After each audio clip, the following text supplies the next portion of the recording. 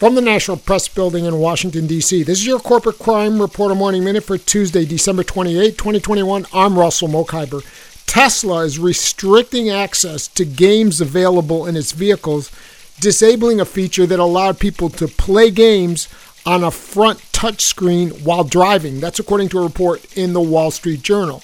The reversal comes after the National Highway Traffic Safety Administration, concerned about possible driver distraction, launched an investigation into the feature earlier this week. For roughly a year, people have been able to play games on the front touchscreen of some Teslas while the vehicles were in motion, the agency said. Previously, people were only able to do so while parked. Tesla has sometimes struck a combative tone with regulators. Earlier this year, the company said it disagreed with NHTSA that touchscreen failures constituted a defect. For the Corporate Crime Reporter, I'm Russell Mokhiber.